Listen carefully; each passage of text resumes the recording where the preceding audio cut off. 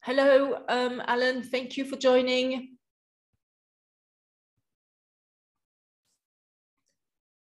This meeting is now also streaming live on YouTube.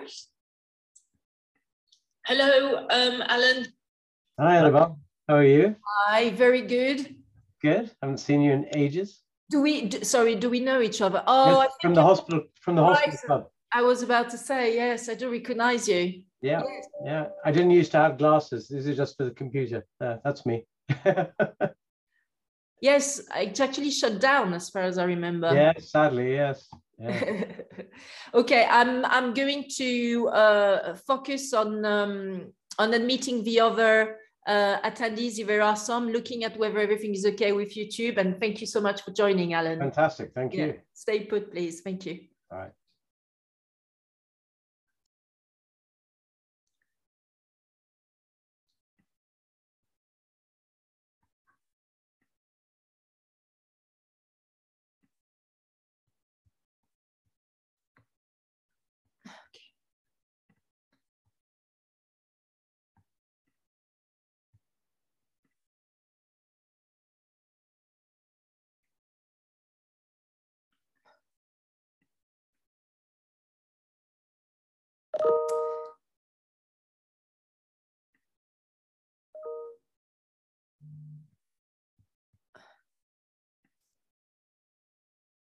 Okay, so I think we're going to get cracking since it's 5:30, and I see that some of you have joined directly on YouTube Live, and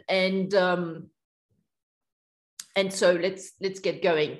So the first point I wanted to discuss today in relation to exhaustion of rights is what is the current state of play in relation to exhaustion of rights and parallel imports post-Brexit. Well, first we need to have a look at the definition of exhaustion of rights, which is a concept which is also referred to sometimes as the first sale doctrine. So it is one of the mechanisms to strike the balance between incentivizing creativity and innovation by making sure that intellectual property rights, so copyright, trademarks, patents, design rights, so making sure that these packages of intellectual property rights are strongly protected, and therefore creators have and content creators have an incentive to be even more creative and innovative. So this is the first objective that a country, a territory wants to achieve. But also there's another objective, which is that this territory, this nation, it needs also to have competition. If intellectual property rights are so strong that it is impossible for any competitor to take inspiration or do some competitive products, then this is not good for creating competition in a market. So therefore, the concept of exhaustion of rights is one of the mechanisms to strike the right balance between incentivizing creativity and innovation and enabling more competition, consumers' choices, and access to goods. So while owners of intellectual property rights can control distribution of a creation in terms of a first sale of a product, the principle of exhaustion of rights is that it puts some limits on how far that control extends. So let me give you an example of exhaustion of right. Well, once goods have been placed on a particular market by a rights holder, an intellectual property rights holder, with their consent or with a consent, then this rights holder cannot then assert their intellectual property rights to prevent the onward sale of these goods into this territory. So if you have bought a book, the owner of the copyright in that book cannot then stop you from selling this book to another person in the same territory. And that is an example tangible example of the principle of exhaustion of rights. So exhaustion of rights needs to be also linked to the concept of parallel trade, because parallel trade is the cross-border movement of genuine, not counterfeited goods, physical goods that have already been put on the market. This is the import and the export of intellectual property protected goods that have already been sold in a specific market. And as a result of the exhaustion of rights, when the intellectual property rights relating to these goods have been exhausted, there will be an opportunity for others to engage in the parallel trade of those goods. So for example, a distributor moves a good that has been sold in Germany to import that good into the United Kingdom. This is an example of parallel trade.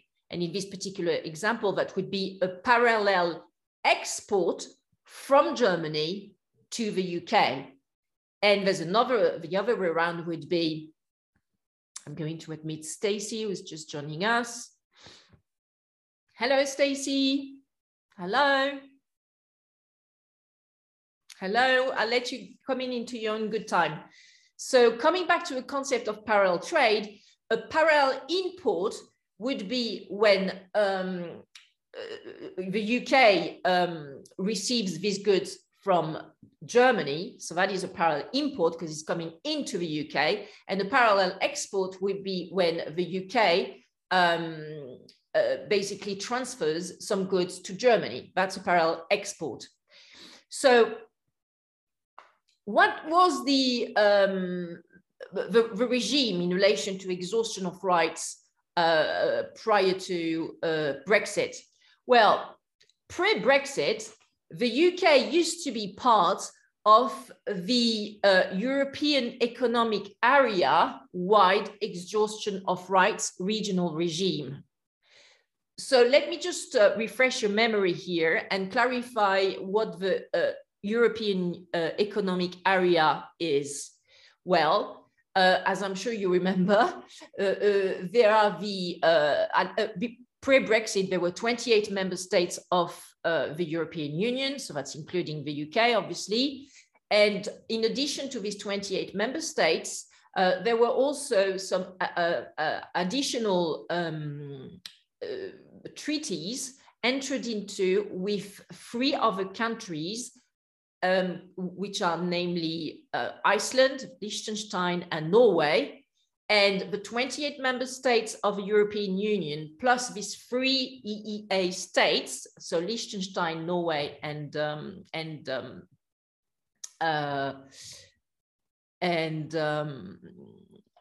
missing one that I just told you, but I'm missing and Iceland, sorry, they create the EEA.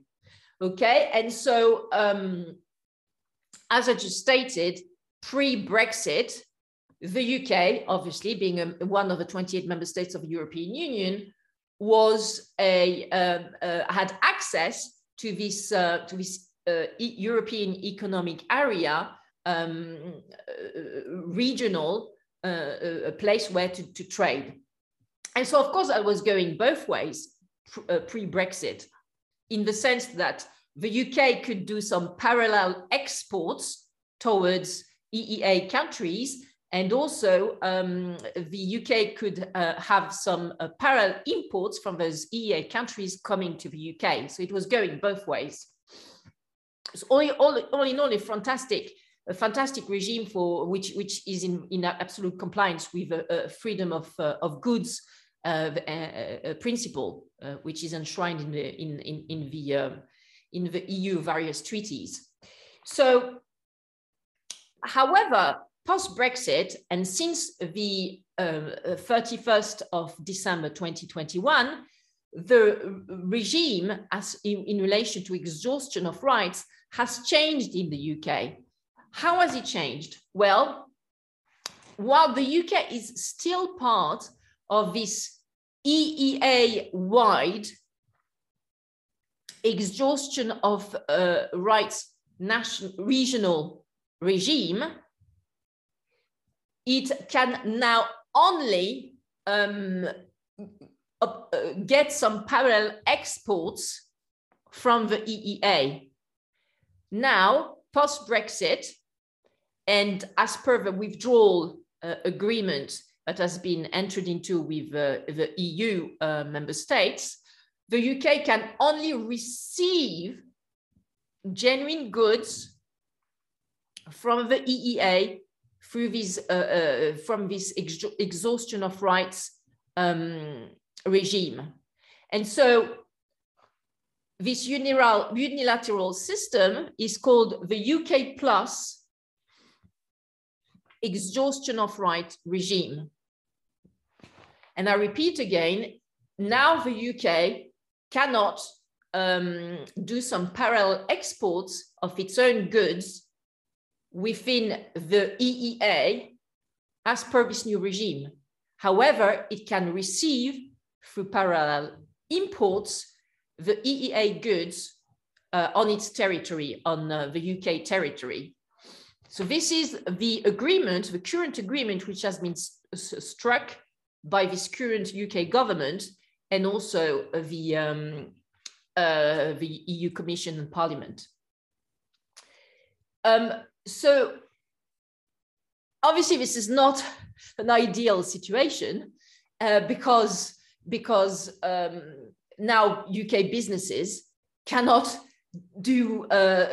reciprocate. They cannot parallel exports their own products to this wide market, which is the 27 remaining member states of the EU, plus Liechtenstein, Iceland, and Norway.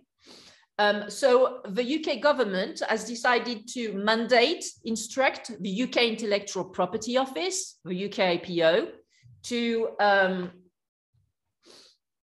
basically conduct a consultation with UK businesses on this new exhaustion of rights regime and how the UK government could potentially change it to make it more attuned to the needs of UK businesses.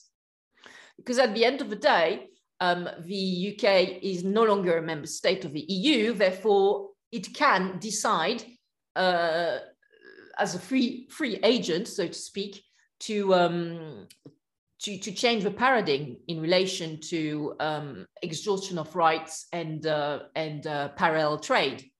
So how is that effort going of changing the paradigm, and what's been happening with this consultation? Well,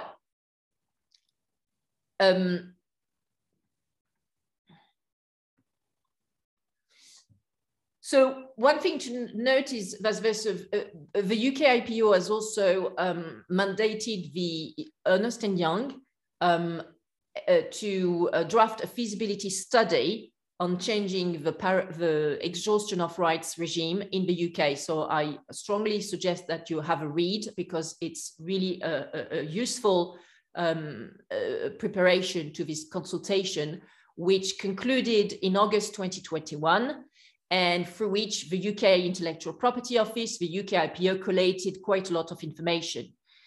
So 150 respondents responded to the consultation, which is not a lot, to be honest. I'm sure the UK IPO was expecting more traction, more feedback from UK businesses on that consultation, but only 150 replied.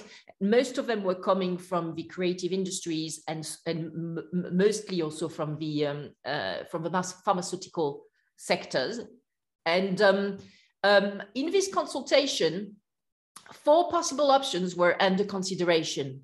So the first one was this UK plus EEA-wide regime, which we just discussed and explained, to maintain the status quo. So the option number 1 would be UK plus to maintain the status quo, and therefore that would be a continuation of a current unilateral application of this EEA-wide regional exhaustion of rights regime in the UK.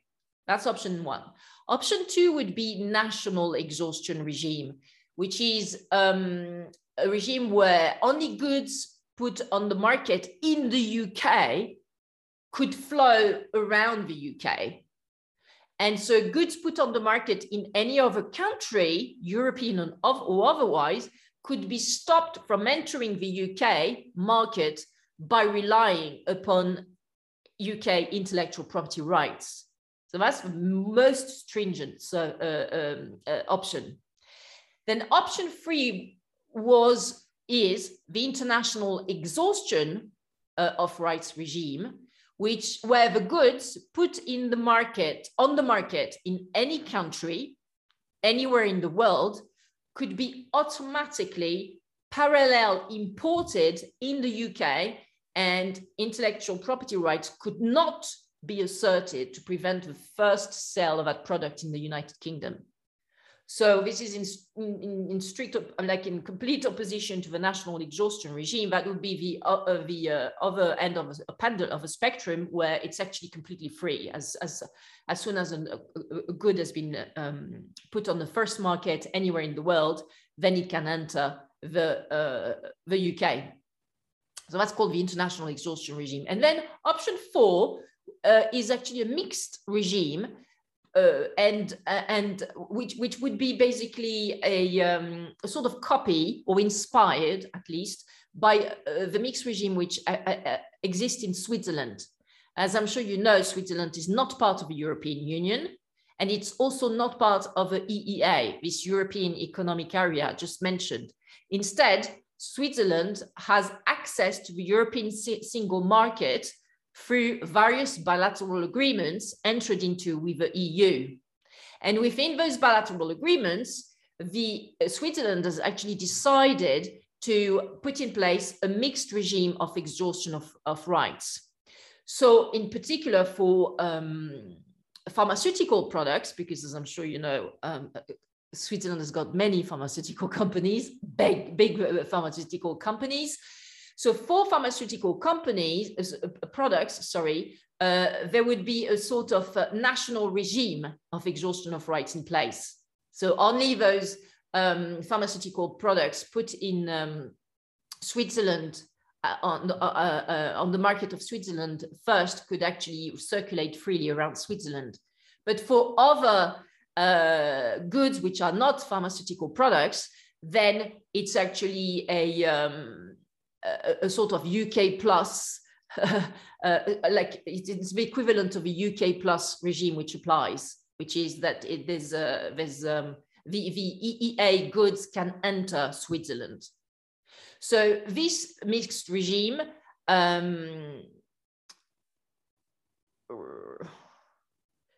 is in place in Switzerland. So through this consultation, the UK government was asking respondents, what do you think of that? Should we go for a Switzerland inspired exhaustion of rights regime? So from the outset, the UK IPO clarified in the consultation that even though it had mentioned this second option of a national regime of exhaustion of rights, it was, in any case, this national regime incompatible with the Northern Ireland Protocol. And as such, the UK IPO, from the outset of the consultation, ruled out adopting that option of a national regime of exhaustion of rights. So when I read that, I was like, what is that Northern Ireland Protocol? What does it have to do with anything? So let me give you some context, but please follow me on this one, and kindly bear with me so that we can backtrack and explain what this thing about the Northern Ireland Protocol is all about. So as with the rest of the UK, Northern Ireland adopted the same UK EEA wide regional exhaustion of rights regime from the 31st of December 2020 onwards, obviously, since it is part of the United Kingdom. Therefore, goods can flow freely from the EU member state Ireland, or from anywhere else in the EEA for that matter, into Northern Ireland without intellectual property rights holders being able to enforce their rights. This is one of the principles of the Northern Ireland Protocol, along with the provision that certain EU legislation must be adopted in Northern Ireland to enable goods to flow around the geographical territory that is the island of the island of Ireland. So both in and out of Northern Ireland. So basically the conundrum in which the UK government and the EU are is that they can't have some goods which are accessible in Ireland, Ireland, but not in Northern Ireland. So they need to freely flow in this whole island, which is the island. So anyway, it's a bit complicated, but basically, as part of the, so notwithstanding the Northern Ireland Protocol, rights holders in Ireland can still enforce the intellectual property right to stop their goods from being put on the market in Northern Ireland, flowing into the EU member state Ireland. So now that we've clarified what this Northern Ireland Protocol is and why, therefore, it rules out the national exhaustion of rights regime, what happened with the outcome of this consultation?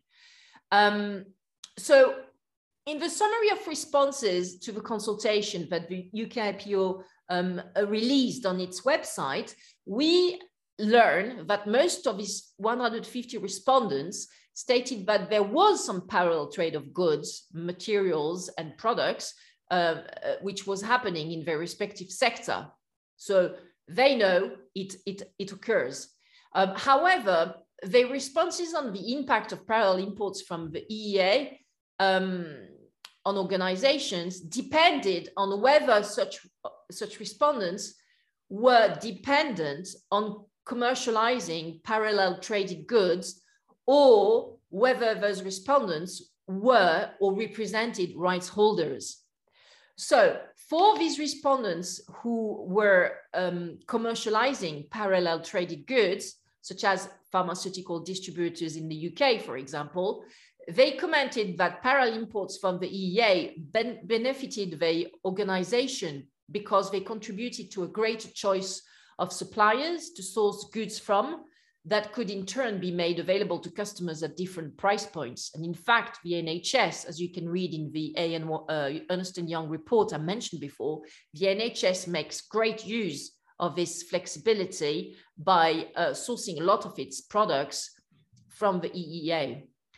In addition, these various UK businesses dependent on parallel traded goods also and emphasized the availability, flexibility, and security of supply of goods to support market demand and alleviate supply shortages.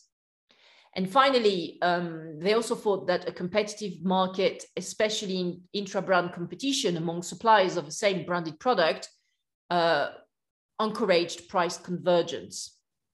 So these were the respondents who were pro exhaustion of rights and parallel trade. And then there were the other category of respondents to a consultation who were either the right owners or representatives of right owners, holders, such as brand owners and lawyers, etc. So these respondents replied that parallel imports did not increase choice by providing a greater number of different goods, because parallel imports tended to be products already available or approved in the UK, especially licensed branded goods such as branded toys and branded medicines. Also, weakened supply chain resilience due to fluctuations in supply and cost, making demand forecasting particularly difficult for brand owners, was one of the downsides of parallel imports, and according to them, to this category of respondents. And also, they thought that parallel imports did not always drive competition for the benefit of a consumer, but mainly benefited distributors and resellers. So, as you can see, there was really a dichotomy of responses depending on which interest these respondents had at heart. I think that to get to the crux of this consultation, what is interesting is that the consensus was we would prefer to have a national regime of exhaustion of rights. This is what most respondents said. However, because of the Northern Ireland protocol situation, the least damaging necessary evil is a continuation of a UK plus EEA-wide regional exhaustion of rights regime. So this is what the majority of respondents said. If we had it our way, we would much rather prefer to have national exhaustion of rights, where basically you can only have UK goods flowing freely in the UK. But because of this Northern Ireland Protocol thing, well, let's stick to the this unilateral application of a UK-wide regime. So this is where we stand right now. This is the current state of play. And these are the findings of a UK consultation I just mentioned. So how has the UK government reacted to that? Well, by doing nothing. They just share the consultation. I see some of you actually laughing. They just share the consultation and issued a statement on the UK IPO's website saying further development of the policy framework must take place before the issue is reconsidered. You can read between the lines. What they mean is until we have sorted this Northern Ireland thing, we cannot move on this. We cannot change anything in relation to the exhaustion of rights regime because we've got this Northern Ireland situation to deal with first. And also they want to have, I think, more historical data in relation to how this withdrawal agreement from the EU works in practice. I think that the UK government is still thinking that it's quite early days to change anything in relation to the exhaustion of rights because they have more pressing matters to deal with, some priorities which are more important, such as dealing with the Northern Ireland Protocol situation and also making sure that the withdrawal agreement is executed in a smooth manner between the UK and the EU. So where does where does this leave us? Residents in the UK, people who live in the UK, and also want to make sure that the UK remains a competitive and trade-friendly and exports-focused nation. What can we do? What is the future in relation to this exhaustion of rights regime in the UK? Well, at the moment, my take is that the UK plus regime is inappropriate for the UK because it is only a unilateral application of the EEA-wide exhaustion of rights regional regime. So while EEA countries can actually freely send their own goods into the UK, well, the reciprocal is not correct. UK businesses cannot free flow their own products to the EEA, which, as I'm sure you know, is a massive market. Yeah, it's 27 member states of the EU plus Liechtenstein, Iceland, and Norway, and also Switzerland. So as a consequence of that, more than 400 UK businesses have actually relocated from the UK to the European Union. I've in my article that I released last week on exhaustion of right, there is a link to an excellent article issued by a Scottish newspaper on this point.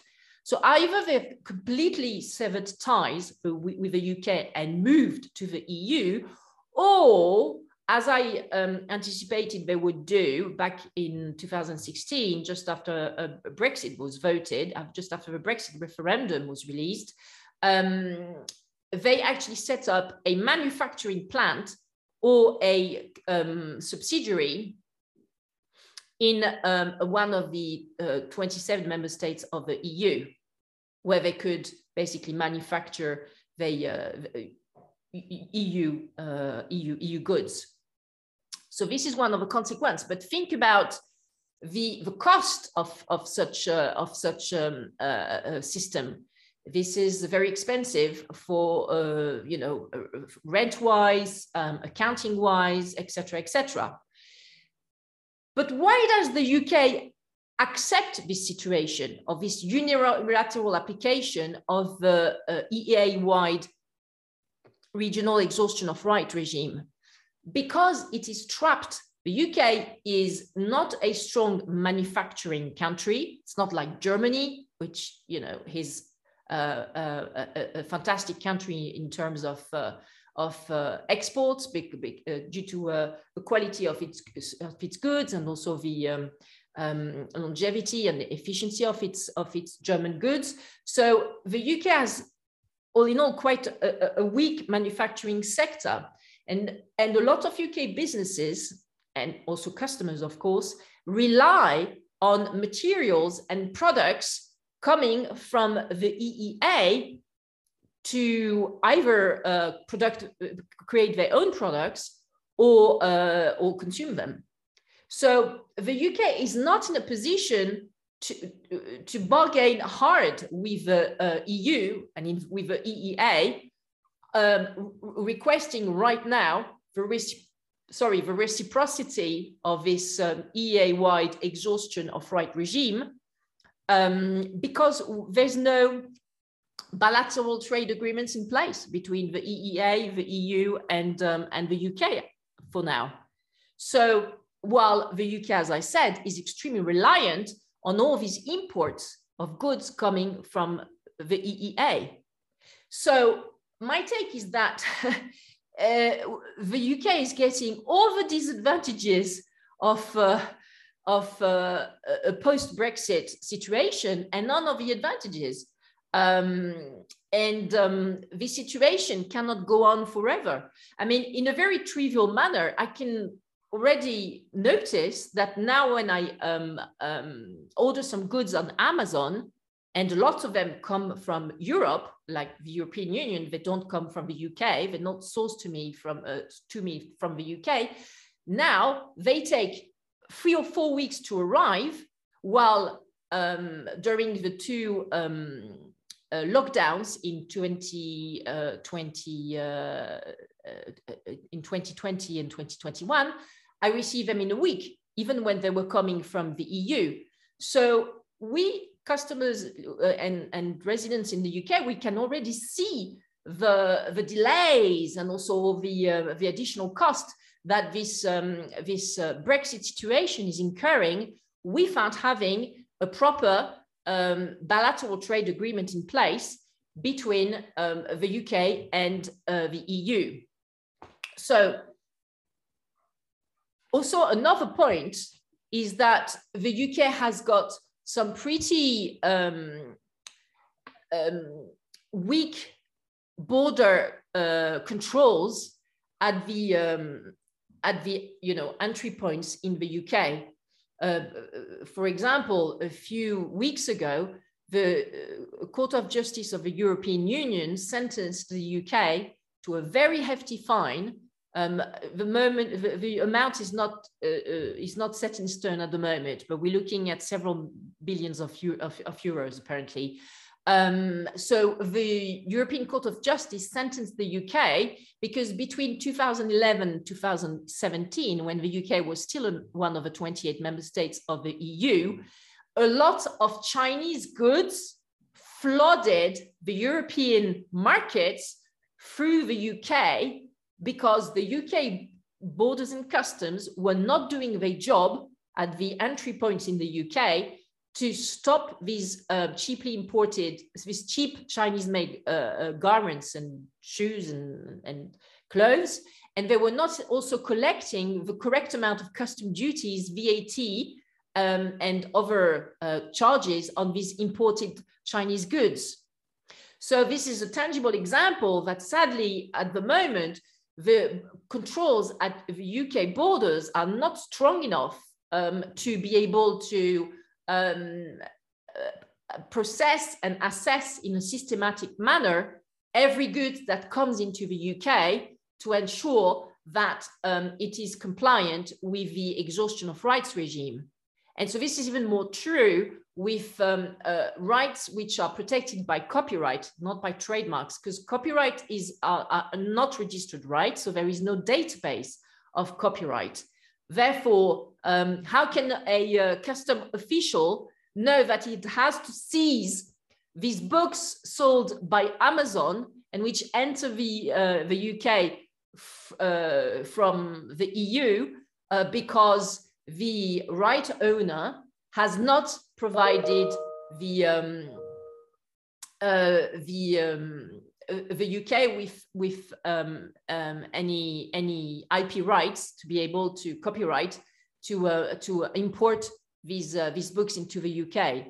So these basically these weaknesses, these structural weaknesses in terms of a weak manufacturing sector. I mean, don't get me wrong, the UK has got some wonderful qualities, especially in terms of the strength of its services. The UK is a fantastic exporter of services and also digital goods.